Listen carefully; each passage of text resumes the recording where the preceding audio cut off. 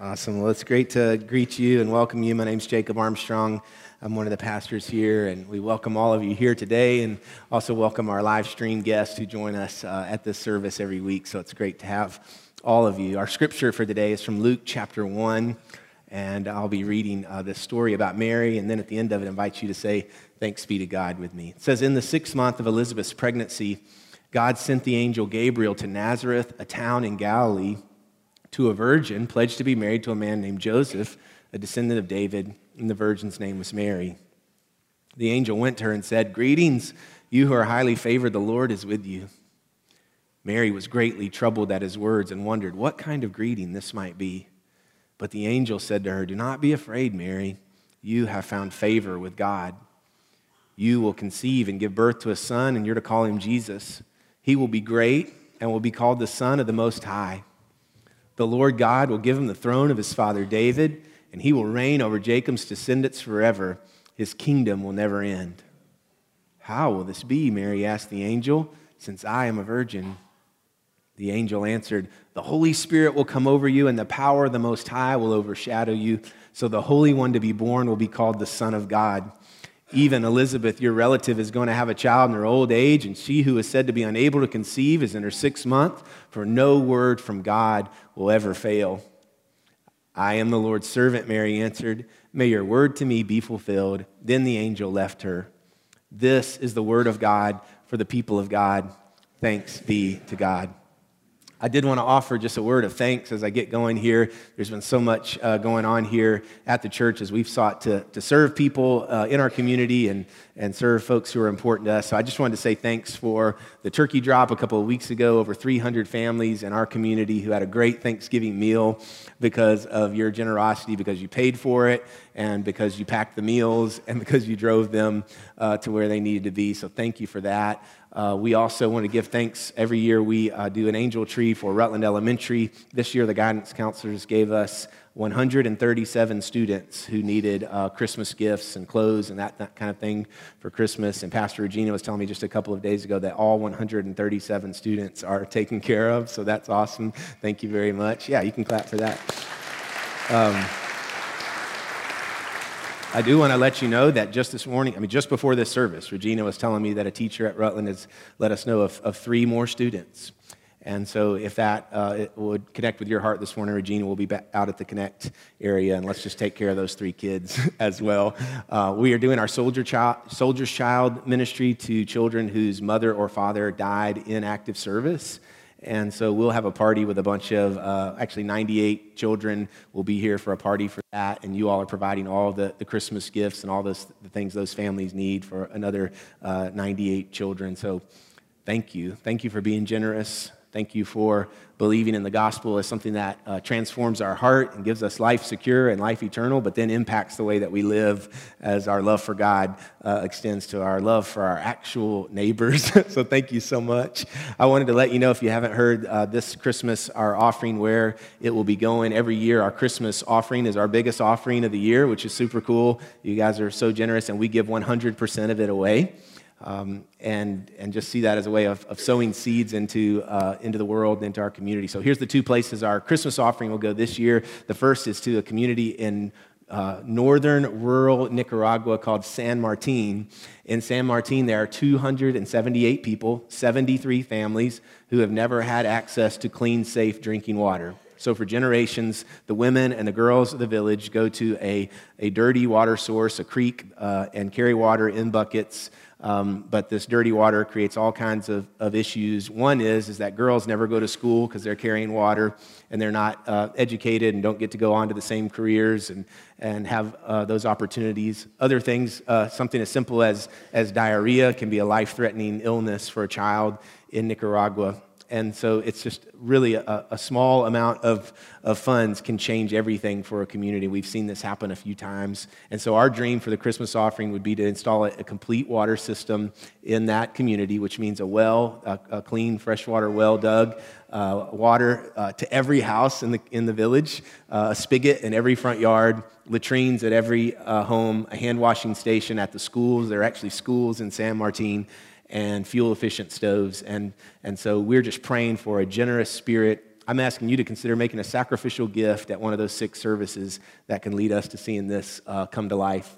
The other part is a dream that we've had in our community for some time. You've heard me talk about a coalition of churches, 40 or 50 churches in Wilson County. We call ourselves Everyone's Wilson, and our dream is in the next 10 years, this is a crazy dream, to see everyone fed, everyone free from addiction, everyone safe from abuse or domestic violence, and everyone ready. And everyone ready means we want to see every 18-year-old who graduates from high school in our community, and we want to see them all graduate, be ready to live into God's dream for their life. So our first initiative is what we're calling Ready, Preparing Students for a Great Future. This is a program that is done in conjunction with the Director of Schools of the Wilson County School System, and following all of their guidelines that will partner every public school in our community with a church or churches and businesses that say, we believe that what's happening here is important, that what's happening on a daily basis is what will impact the future in the greatest way. And so this program will allow for an army of people to be trained to go into the schools, to tutor kids, to read to students, to make sure that everyone is fed, to make sure the food pantries are full and the backpacks are full, to come alongside families who have addicted parents. All these things that we're talking about intersect in the public schools. And this initiative to start next year in 2020 will take $60,000 just to get it off the ground. That includes hiring a full-time person to be a liaison between churches and schools, training, materials, all those kind of things. And we as Providence Church are stepping up to say we will be the ones who will just get this started, to step up with that $60,000. And that will be coming from our Christmas offering. And I am super pumped about it because the dream of this church was to see people who feel disconnected from God and the church connect with Jesus. And that doesn't just mean worshiping for an hour on Sunday morning. It means that God's people are vulnerable and suffering and have places of need, and the people of God go there representing Christ. And that's not even your sermon for today. That's just for fun. Yeah. I was going to say, and that's just for free, but I just told you how much it was going to cost, so it's not free at all. It's not free at all. I went to public school. I went to Gladeville Elementary, which is a part of the Wilson County school system. When I was in 3rd grade, I was in a split class, which means they had a group of 3rd graders and 4th graders in the same class. They did this in small schools back then. I don't know if they still do. It's like we were the leftover kids, right? And they just put us in this one class together, and that's a great thing, but it was a little intimidating for me as a 3rd grader. I wasn't all that sure of myself, and you got all these 4th grade boys, and it certainly caused me anxiety the day that I walked into Gladeville Elementary with my first pair of glasses on. I've told you guys this before. In Mount Juliet at the time, there was one optometrist. He had 2 options for glasses for kids to go. One pair was the Disney pair, and it had Mickey Mouse right here, like on the glasses. That meant immediate death if you wore that into Gladeville Elementary.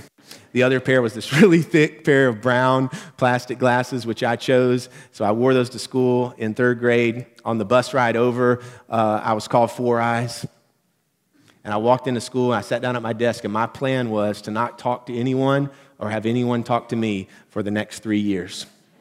I was just going to keep my head down. My teacher, her name was Miss Lowe. I adored her. I thought she was the most amazing teacher ever. She opened up our minds and our hearts in ways that I hadn't experienced. And I sat down at my desk with my head down, and I could feel Miss Lowe coming at me. She made a beeline from her desk to mine, and she leaned down and whispered in my ear 2 words that I remember in my heart 30 years later. And these were the 2 words. She said, "Cool glasses." Now, this is a picture of me in 3rd grade with that actual pair of glasses, okay? For the time being, just ignore the teeth, okay? Everything worked out in the end there. But Miss Lowe looked at me and said, "Cool glasses." And so we know now that she was a liar. But when she said cool glasses, I believed her. I don't know how to explain it, but when she said cool glasses, I figured Miss Lowe knew better than the guy on the bus. I figured Miss Lowe's voice carried more authority than the 4th graders that I had to face on the playground. And I don't know why, but when she said cool glasses, I believed cool glasses. And I don't know how many pairs of brown plastic glasses I have worn over the last 30 years because I believe they are cool. And so I want to ask you, Do you believe that the way that you look at yourself can change in one moment? Do you believe that the way that you view yourself can change with just one interaction? Or are you stuck in a place believing the lies, the teasing names that were told to you on the ride over or the ride a long time ago? Are you stuck in a kind of fear-based mentality of I'll keep my head down for as long as it takes so nobody will notice what's really going on with me? If so, I'm really excited to tell you today about Mary. Now today, Mary, that name is one of the most revered names in human history, but it hasn't always been the case, just for the last 2,000 years. 2,000 years ago, Mary was just a normal name for a Hebrew girl, for a Jewish girl living in the area of the Middle East. And so this name Mary was given to all these little girls. It was the most common name then, too. And the name Mary literally in Hebrew just means bitter. So it comes from a Hebrew root word called Mara, and Mara just means bitter, like a bitter taste or a bitter smell, and it came to be used to talk about a hard or a difficult situation. Some people think that the Jewish families were naming their little girls Mary, bitter, as a way of naming their situation. What was going on? They were waiting, but not just waiting. They were sick of waiting. They were tired of waiting. They were bitter. And so some think that the name Mary just kind of was a way of carrying that through a community, naming it, God, we're still waiting. God, what's the deal? God, we're struggling. God, we're growing bitter. But the Mary we hear about today, her story has a peculiar beginning that we need to pay attention to. I'm going to share it with you again. It starts this way. In the 6th month of Elizabeth's pregnancy, God sent the angel Gabriel to Nazareth, a town in Galilee, to a virgin pledged to be married to a man named Joseph, a descendant of David, and the virgin's name was Mary.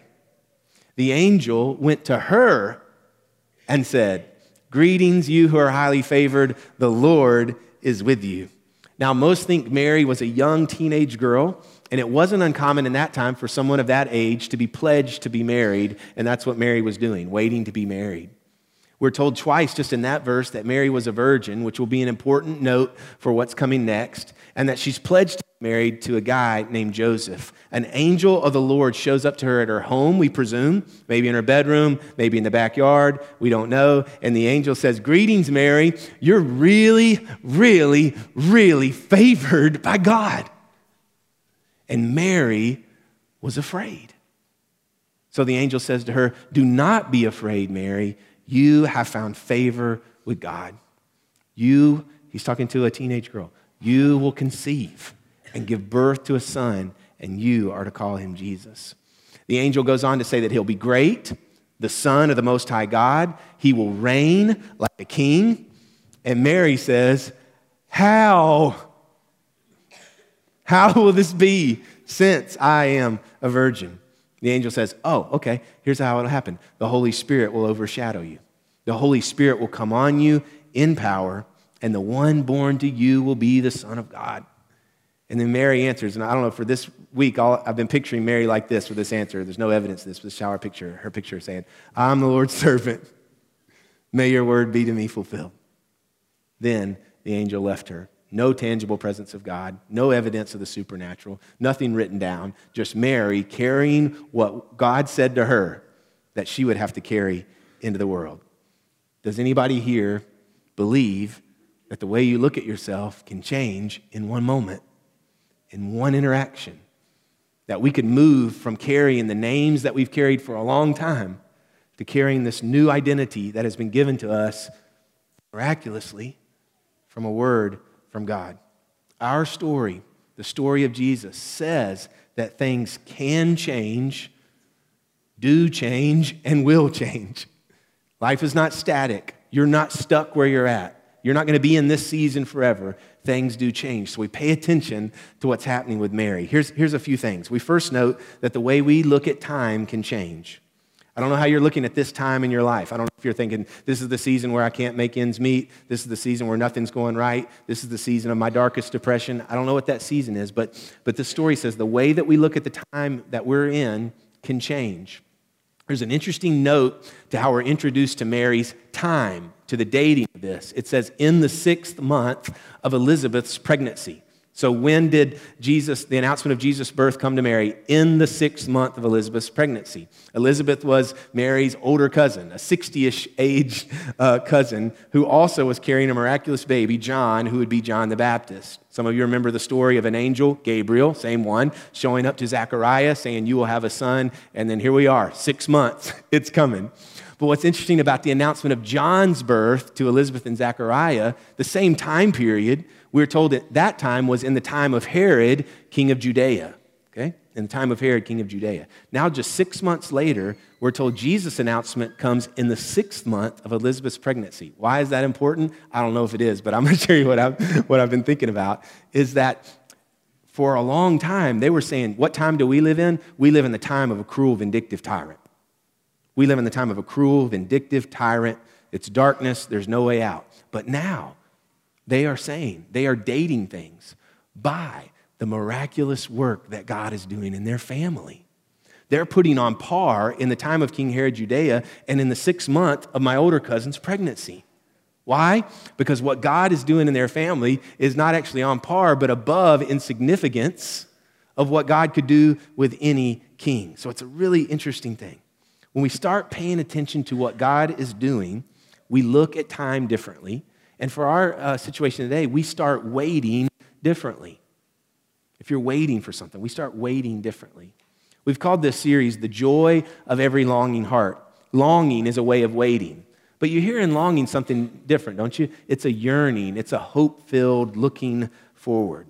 And so when God comes into our time, we start waiting differently. I remember a particularly hard wait that Rachel and I were in the midst of. God brought us to a verse in Romans. I'd like to share it with you. Romans 12:12. It says this, be joyful in hope, patient in affliction, and faithful in prayer. I'm sharing it with you because just somebody in the midst of our wait said, hey, have you heard Romans 12:12? We're like, I don't know. And there was something about that verse that just grabbed us. We began to claim it. That first part, to be joyful in hope. The opposite of that might be to be miserable in waiting, to feel dread. But this says the people of God can have a different disposition and attitude in waiting. I'm going to be joyful in hope. Why? Because of the miracles that God has already worked in my family and the ones that I am looking forward to. When we let God set the time, each moment is filled with expectancy. Each moment can be filled with us expecting God to do something. In fact, with God, oftentimes the thing that we think we're waiting for ends up being something different. So think right now about that thing you're really hoping will happen or that you're waiting for. Oftentimes with God, it changes. Did you notice in Mary's story? She's waiting to get married. And then in an instant, she's waiting for a baby. I wonder if there's some people here that are waiting for something that actually the thing God's setting up for you is totally different. Because we begin to base our expectations on the circumstances that are around us. But with God, oftentimes the thing he's leading us to is outside of and bigger than the circumstances. So our waiting is different, and we need to be expectant. Mary also shows us that the way we look at ourselves can change. So surely Mary had a big change in the way she looked at herself. Why do I tell the 3rd grade glasses story over and over? Because for me, it was a moment when the way I looked at myself began to change because somebody said something to me. And Mary, we're sure, right? Because of what God said to her, she began to move from being afraid. She said, I'm afraid. She moved from being like in disbelief that God could use her. How will this be? To saying, I'm the Lord's servant. Let it be to me as you have said. It shows us a change in the way that she views herself. When that happens, we start responding differently, okay? This is really important, our responses. So Mary's responses show us how this changed, right? I'm afraid. How will this be? Then she says, I'm the Lord's servant. So she's responding in a way that shows us how she's thinking about herself. I wonder if you're like me, if you ever have, if your responses don't always go the way you hope they would go, right? I can even like muster up and be hopeful about it. You can have a crummy day, you're driving home, you're like, but I want to go home and I want to have all the right responses, right? I love these people, I want to be kind, I want to be gentle, and then someone does something or someone says something, and what do? You respond in a way that you wish you hadn't responded. Y'all, it's just me. Okay, that's fine, it's good. I'll just let it work here. I think my response, here's what I think sometimes. I think my responses would change if the people around me would just change, right? My responses are just based on your behavior. Not necessarily you, some of you. My response is that's because of your behavior. But what this shows us is that actually our responses should be based on how we understand ourselves through the lens of what God would say, of who God would say we are. So I don't respond just based on how other people in the office are acting or how somebody at home is acting, but I try to respond out of who God says that I am. Mary's response, right? At first it was fear and feelings of inadequacy, but then her response is, I'm the Lord's servant. She's saying, yes, Lord, whatever you want me to do. She's beginning to respond out of who God has said that she is. Mary, this is so cool. With Mary, our old labels are discarded for new lasting legacies. She shows us that our encounter with God means that we can put aside what somebody else said about us and start living into a new legacy. It's amazing. Today, I'm hoping that we don't make Mary just a timid little girl who God did something amazing through. It is that. But I think it's more than that, because Mary really steps up and steps into what God says. She becomes brave and bold and takes risks, sacrifices everything, and becomes this kind of world-shaking person. She says within moments, all right, Lord, let's do it. We get an indication of what Mary's thinking in a song that she sings, or we call it a song, just a little bit later. She goes and visits Elizabeth, and then this song comes out of her. It's called the Magnificat. Mary's response to God. I want to read to you a little bit of it. Mary says, my soul glorifies the Lord, and my spirit rejoices in God, my Savior. This is the teenage girl. She's in all kinds of trouble with this pregnancy outside of marriage, but she's joyful in hope, yearning and longing. And do you see what her response is in the waiting? To glorify God. She says, I'm in this spot. It's not happening yet. Nobody would even believe that what God has said is happening, but I am glorifying God. She says, for he has been mindful of the humble state of his servant. From now on, all generations will call me blessed. Mary says that my name, from now on, all generations will call me what? Bitter? No, blessed. Mary starts responding differently. She's different. Her old labels are discarded. She's not walking around as bitter anymore. She's saying, hey, here's what's going to happen. Generation after generation, they're going to know me as most blessed. I told you that the name Mary is just a really highly revered name. It's one of the most given names. But I did a little research I wanted to share with you just for fun. I looked up right now, what are the most popular girl names around the world. So I wanted to share with you just some different countries. The most popular girl name in Egypt is Mary. The most popular girl name in Tunisia, Mariam. In Colombia, Mariana. In Paraguay, Maria. In Peru, Maria. In the United States, Mary. In the Arab world, which consists of 22 Arabic-speaking nations located in Western Asia and North Africa, Maryam. In Israel, among Muslim girls, Maryam. In Israel, among Christian girls, Maria. In Lebanon, Marie. In Belgium, Maria. In Bosnia, Marisha. In Greece, Maria. In Portugal, Maria. In Romania, Maria. I'll move on, okay? Mary, who was given the name Bitter to carry through her community, is saying, generations past me will know me as something else. They will know me as most blessed. You see, Mary shows us this isn't just like an internal thing. This isn't, the whole world changes when we begin to take on what God has said and what God has said as truth. The way we look at the world changes with Jesus. I don't know how you're looking at the world right now and the world around you. Well, it should be different if Jesus is in you. In Mary's song, her proclamation, the Magnificat, she says, Jesus is going to change everything. He's going to change the world. Rulers will have to come down from their thrones. The low will be lifted up. The hungry, their bellies will be filled with good things. The rich, they will walk away empty. When we look at the world through the eyes of Mary in this story, we have to live differently, right? It's not just looking at the world differently. We start living differently. So even if we're here today, like, well, the world hasn't changed, it sounds like it was back then, we start living like it has. We stop lifting ourselves up and start lowering ourselves down. Instead of hoarding up food and hoarding up wealth, we give food away and we give our money away. That's why we do what we do here at Providence around Christmas time, giving away all this food and giving away all this money. It's to announce that Jesus is coming. It's to say, oh, we want to tell you about a new king. I don't know which king you're focused on right now, but all of the kings will one day come down from their thrones. And the one that we have to tell you about is the one who will sit, the King of Kings, right hand of God, exalted. So we're not going to hoard stuff up for ourselves. We're going to pour it out. That's what we do at Christmas. We see that Jesus turns the world upside down. He just turns everything upside down. So yeah, we live differently. How do we do that? You might think, how can we do that? Here's how. The Holy Spirit overshadows us. The Holy Spirit comes upon us. And we start speaking these empowering, joyful words to the people around us.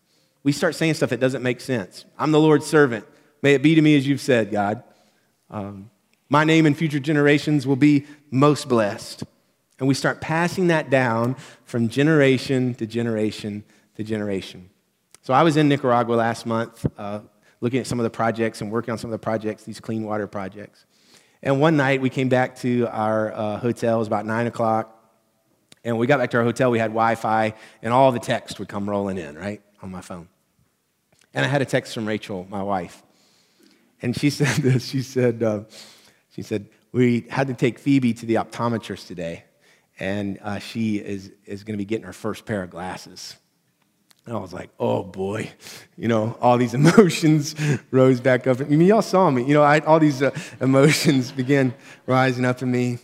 And so I said to Mary, I said, all right, send me a picture. And so she sent me this picture of Phoebe. And you know what? I texted back, right? Cool glasses. Because Miss Lowe put that in me, and I'm passing it down. She put that in me, that empowering word, and I'm passing it down. She's walking into school the next day. I want her to know who she is. You see, this little girl right here, right now, is able to live an empowered life, a life where she overcomes every inadequacy, a life where she can overcome every fear, a life where she can step into greatness that can affect generations. That little girl right now gets to step into a kingdom, Jesus' kingdom, because the truth is he's the king. You see, Mary was not a timid girl for us to say, oh, wow. Mary believed what God said about her, which meant that she could believe something different about the age that she lived in.